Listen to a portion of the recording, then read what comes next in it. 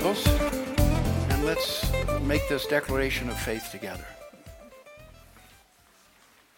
This is my Bible, God's written living word to me. It's how he thinks. It tells me who God says I am and reveals to me what God says I can have. Because it's how he thinks, I choose to believe and act on what I'll read. And therefore I am transformed.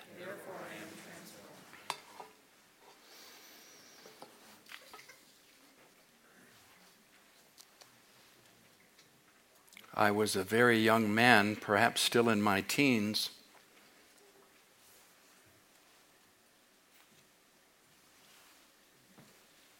Perhaps even before I married Nina. When I was in a service at the formerly called Happy Church, it's known as Orchard Road Christian Center today, and they had a guest speaker. His name was Malcolm Smith. I had never heard Malcolm before. Malcolm has been teaching the Word of God for 60 years. And in that service, I heard the first message, gospel message that I had ever heard on the subject that I'm going to share with you this morning. I'm indebted to Malcolm and his teaching on this subject as I share the thoughts that I felt necessary to bring to you. And we're going to begin in the book of Genesis, so if you'd like to join me there, the second chapter. We're beginning a new series today entitled Entering His Rest. And today we're going to talk about God's rest. We'll begin in Genesis chapter 2, starting in verse 1. Thus the heavens and the earth were finished, and all the host of them. And on the seventh day God finished his work that he had done, and he rested on the seventh day from all his work that he had done. So God blessed the seventh day, and he made it holy, because on it God rested from all his work that he had done in creation.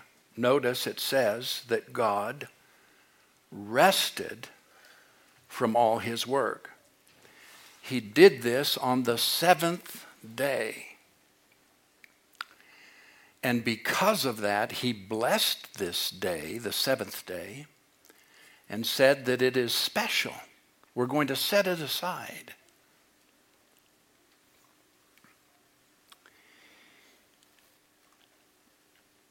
When it says that God rested, it means that he refreshed. This is brought out in Exodus chapter 31. God wasn't tired. He looked at all that he had just created, and he was refreshed by it. He was delighted by it.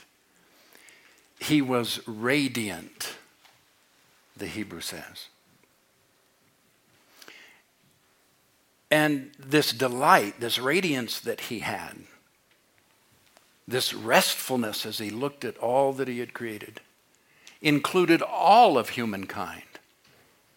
Not just the present creation and Adam and Eve, but it involved all of humankind. God rested and delighted in every human being. God rested and was radiant and refreshed by what he saw in humankind. Every human being. Because you'll remember, Adam and Eve were our parents. Everything is traced back to them. Adam was actually created to rest.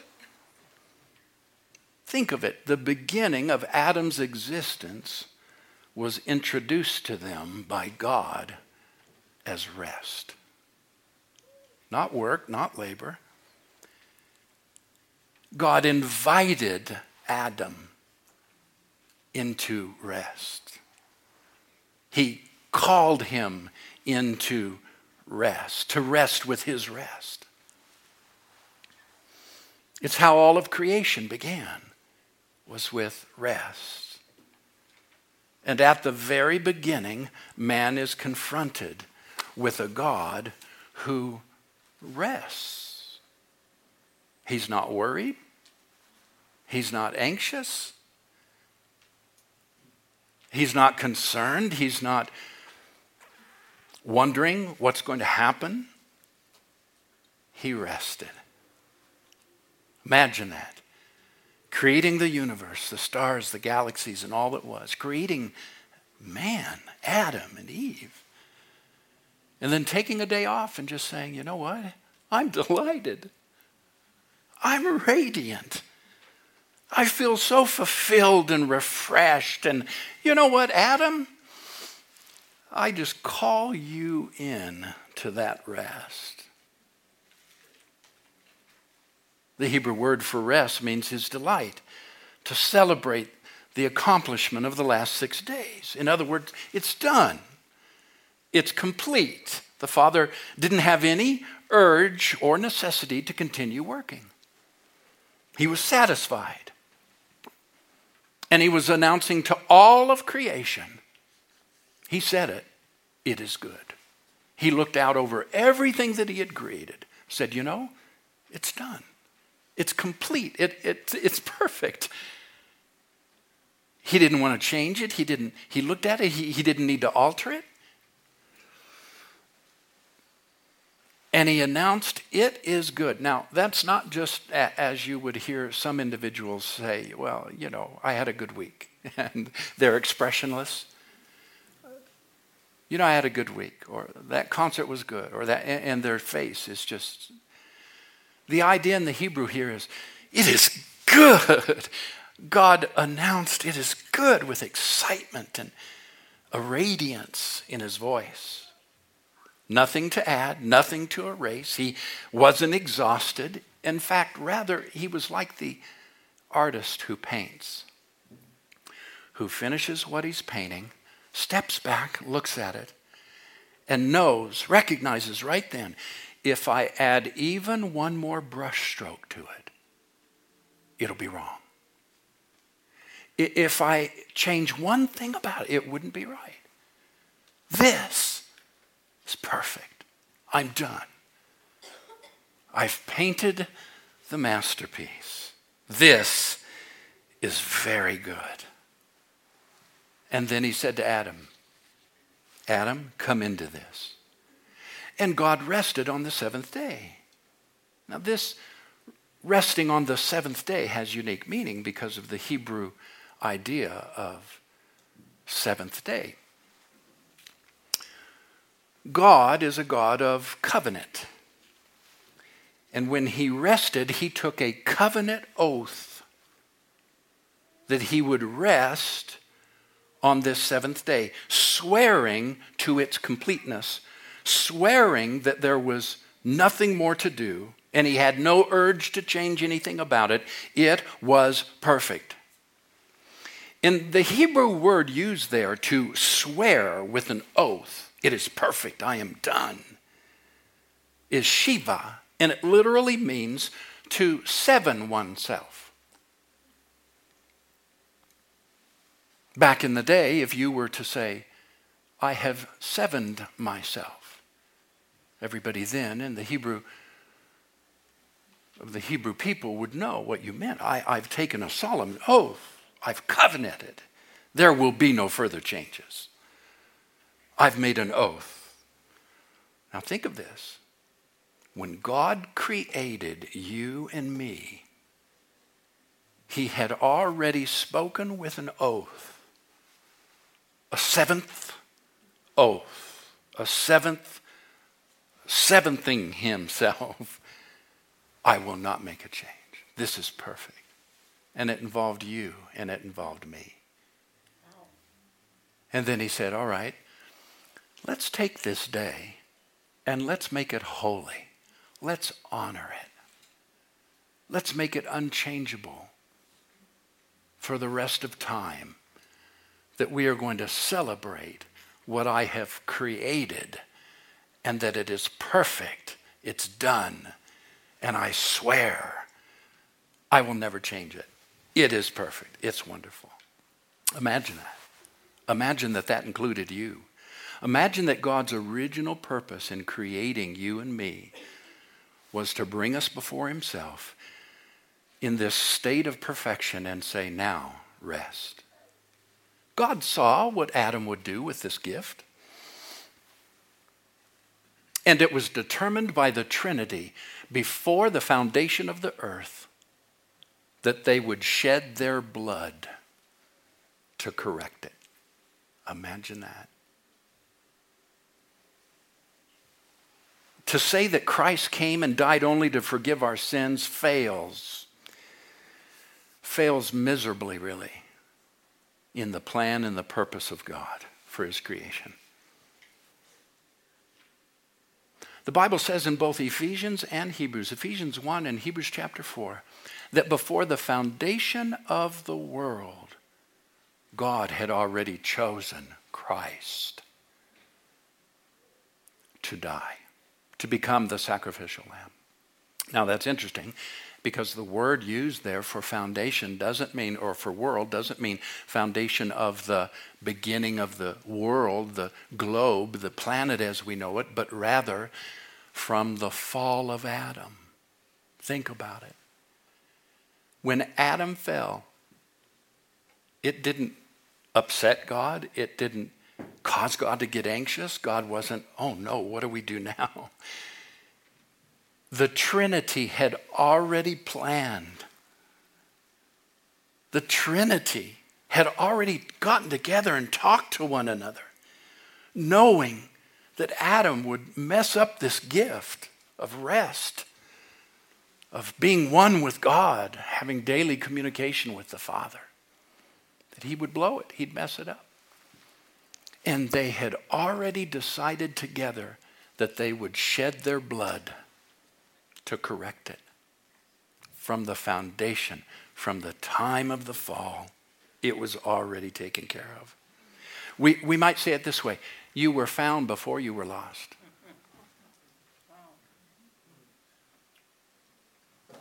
Look at somebody and say, you know what? I was found before I was lost.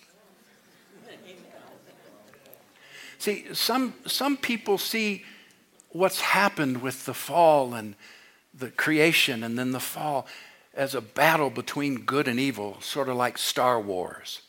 Dear ones, this is not Star Wars. There's never been a battle. This is not a battle between good and evil. This is God declaring well before evil ever came on the scene, I'm going to shed our blood. We're going to shed our blood to bring Adam back into this perfect rest, to bring humankind back into this perfect rest. God had won before he started. God had already worked out every detail. And see, this is his purpose. When we think of humankind, please don't stick him in all of these little containers where Adam was created and then he fell and then, we've had, Abraham and we've had the patriarchs and they've messed things up and the kings and the prophets and they've messed things up. And then, Jesus finally came, God's plan B to help us out and of course to appease God in his anger and his wrath. We've got this thing so messed up with our religious teaching, and we don't realize none of that went on.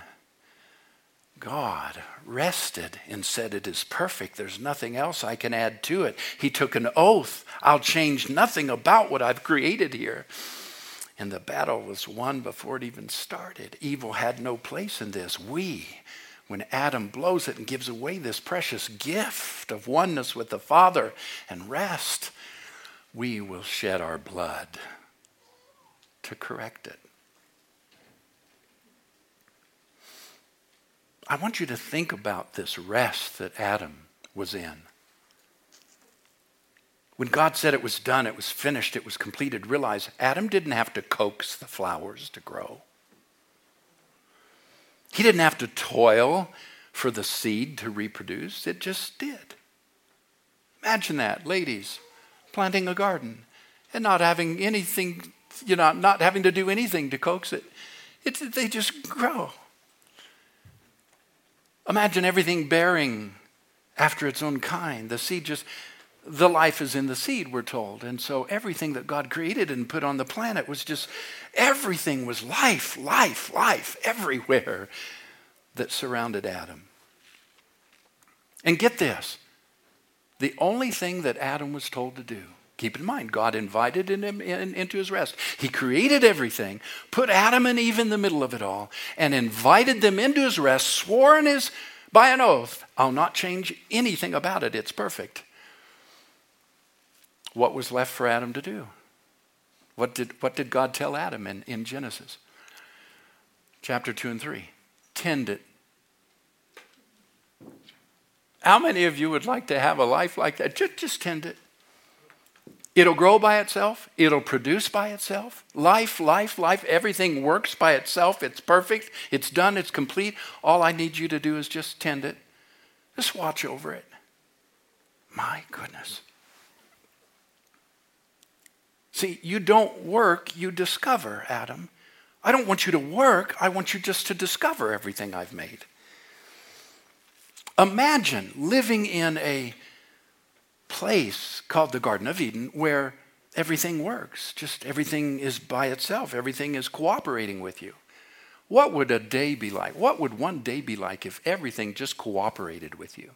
The car, the kids, your job, getting up in the morning, the coffee pot, breakfast, lunch, dinner, your spouse. Huh? Well, what if everything just cooperated? It just worked. It just was. It was just life. And all you had to do is tend to things. That's what they had. There was no anxiety. Adam just directed traffic.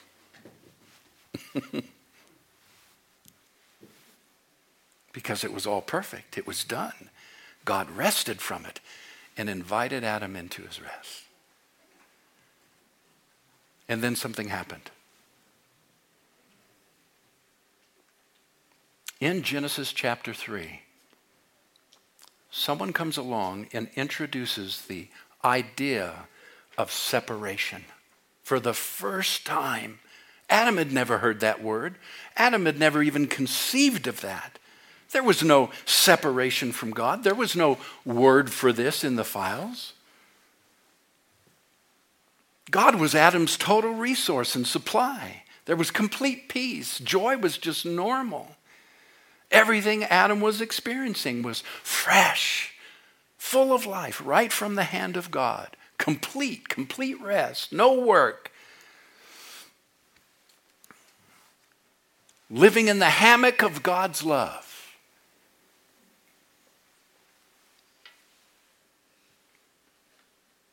In fact, it was all about done, not do. God didn't tell Adam to do something. He said, it's done. Come into my rest. And so there, the evening and the morning were the first day. That's interesting. I thought it was the morning and evening created a day. Remember the language of Genesis 2? It's the evening and the morning were a day.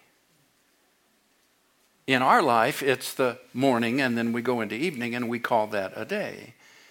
In Genesis, several times over, you can read it on your own, it says that the evening and the morning were the first day. And then it goes on and it says what he created on the second day. It says, and the evening and the morning were the second day. And it repeats that several times. That's because the Hebrew day begins at 6 p.m. For the first hours of the day, you go to sleep. Think of that. For this thing was so full of rest and being done and being one with God that at the beginning of your day, you just rested. You just slept. You just rested. And then, after a few hours, you'd get up and you'd go to work. You'd work, but you were working from a place of rest. You were resting in God's rest. Even the garden, which is called the Park of Delight, was all prepared for you. It was planted for you. It was handed to Adam, a gift, a grace. And then in chapter 3, something happens. this word separation enters in. Satan said to Eve, "You're not complete, you know. You're not complete. You're not finished. You're not quite there yet." Imagine that. And for the first time in their existence, Adam and Eve began to experience separation. There was no separation in what God created, only oneness, only resting in what he had created. And all of a sudden, through a thought, through a seed idea, comes, "You're not complete. You know, you need something still." So, in fact, it's interesting that Satan talks about God as though he's not even there. Isn't that what he does with us? He talks as though God's not there when he does. Adam, you need a little tweaking. You're not, get this, you're not pleasing. You're not quite there yet. This is what Satan is telling Adam and Eve. You're not quite there yet. You need a little tweaking. Keep in mind, there was no concept of separation, a difference between them and God, none. So Satan said, you need to become God yourself. If you do this, if you perform like this, then you will become like God. You will complete, you'll be like God if you do this, if you perform these things. And religion was invented. Sin was saying, I'm not satisfied with God's satisfaction. There's something else I need to do. Oh my goodness. I'm not satisfied with God's satisfaction. I'm not satisfied with what God has created. I don't believe that covenant oath he took to seven himself, to stand back from the painting as the artist and say, it needs not another stroke. What I'm hearing now, what I'm receiving now is that it's not complete. It's not done. I need to become more like God. Wasn't that the promise Satan gave him? God knows that if you do this, if you perform like this, you will become like. How many times has Satan told you that during the day to try to get us to do something, to work for our salvation, to work to be more like God, to perform something so that we'll be pleasing to God? Separation. Separation.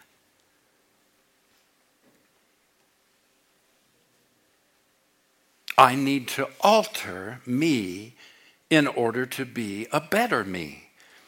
I need to become somehow united with this greater being. And so there's something I need to do. And in comes death, and in comes fear. There had been no death, no fear, no separation. They lived in perfection in a garden created to them, all routed out, and the plants planted for them, and the roads were in, and all they were to do is just tend it. And all of a sudden, Satan comes and suggests they're not complete. They can't enter into rest because yet they need to perform. I need to start learning how to be a better me. I need to learn how to start being pleasing to God. And so I'm going to change this and I'm going to tweak that, and I need to obey these rules and I need to perform this obedience. And God says, where'd you get that? Remember what he said when he came walking the next day into the garden to meet and fellowship with them, and they were hiding? And God said, Adam, where are you?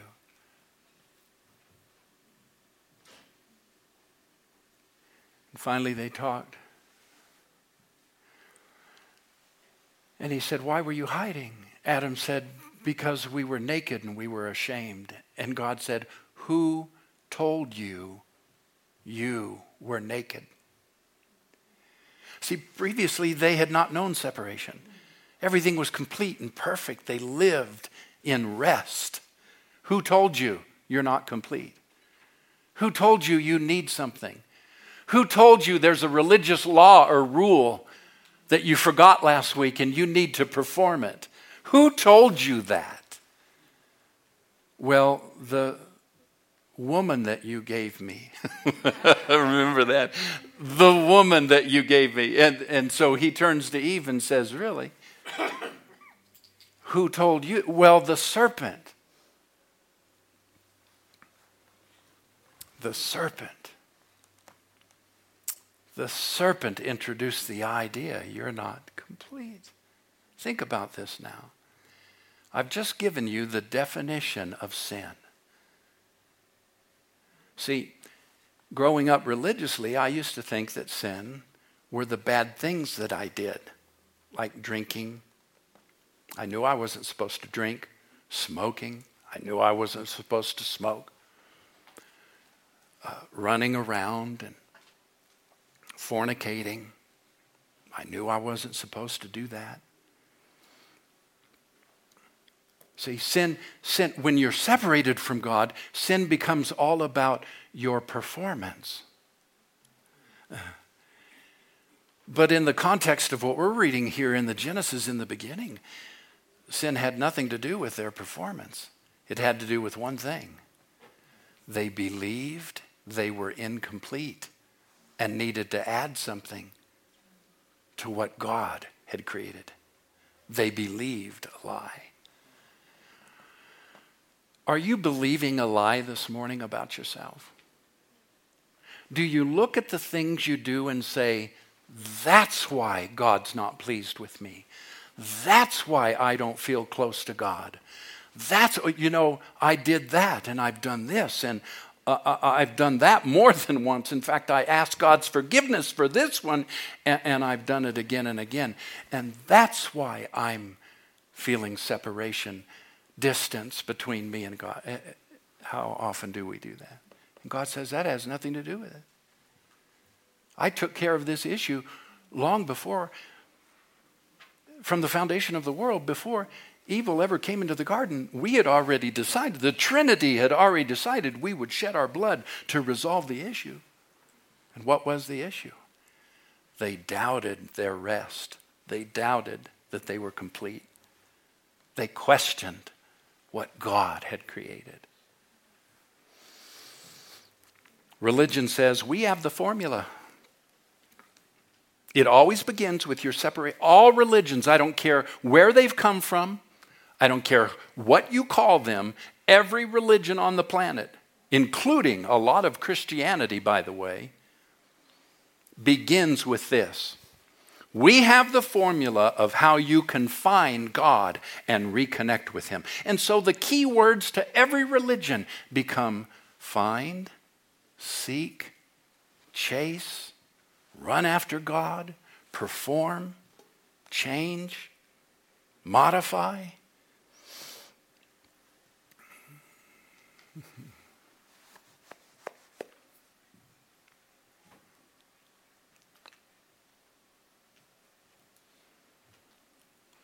Are you resting this morning? You've been quiet. I like that.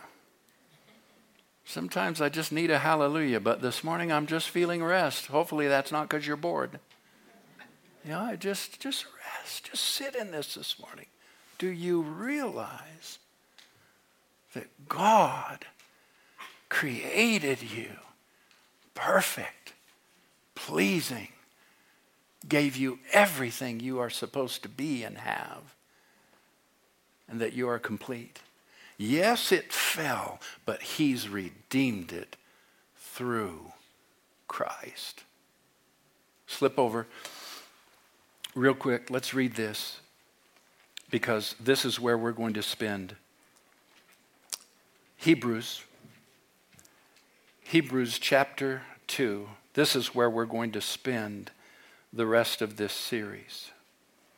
Is in the book of Hebrews in the 2nd, 3rd, and 4th chapter.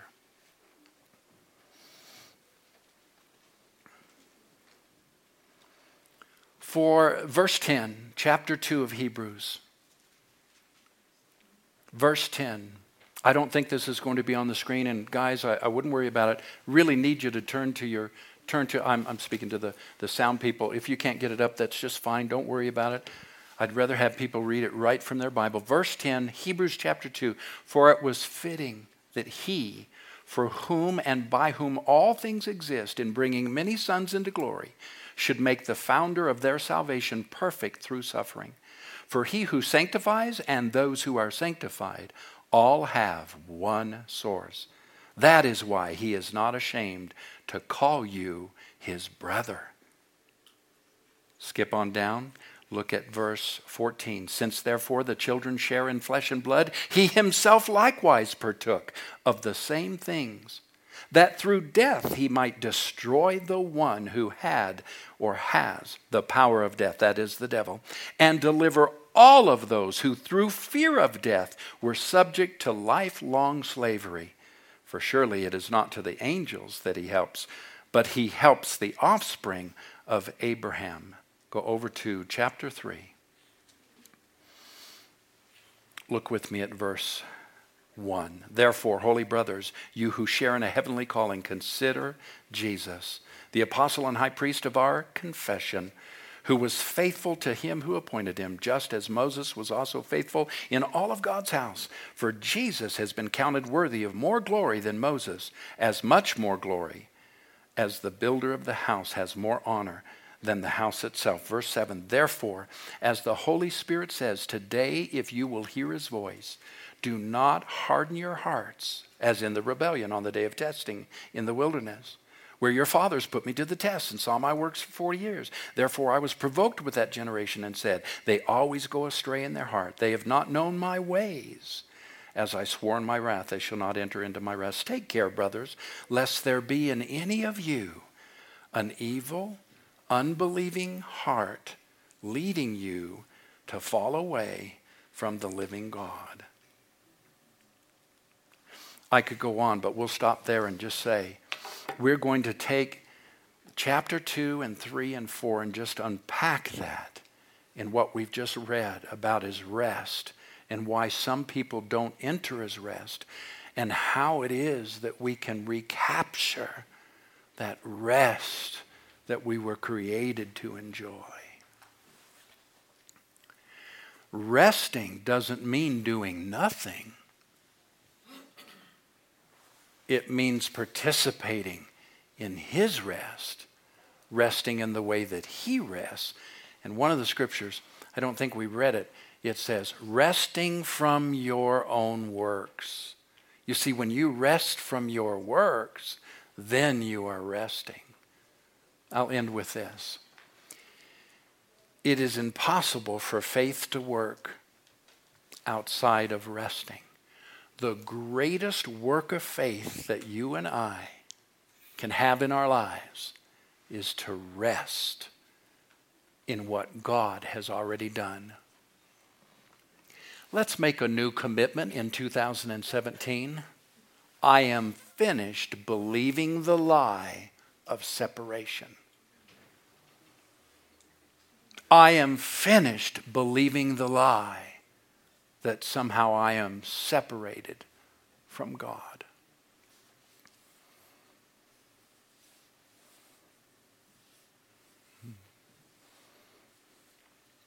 Let me show you how real that is, how present right now it is. This morning, you entered into praise. You lifted your hands and sang, or not, because of how you felt in your closeness to God. If you felt really in love and close and like God wasn't holding it out and waiting for you to confess something, praise just came real easy. But if you felt shame, if you came here this morning with guilt and heaviness, you felt ashamed of something, you probably found it more difficult to praise. And you know what? Neither one makes any difference because you and God, you and the Trinity are one. because of what Jesus did. You are one with the Trinity. Your sin is none of the devil's business.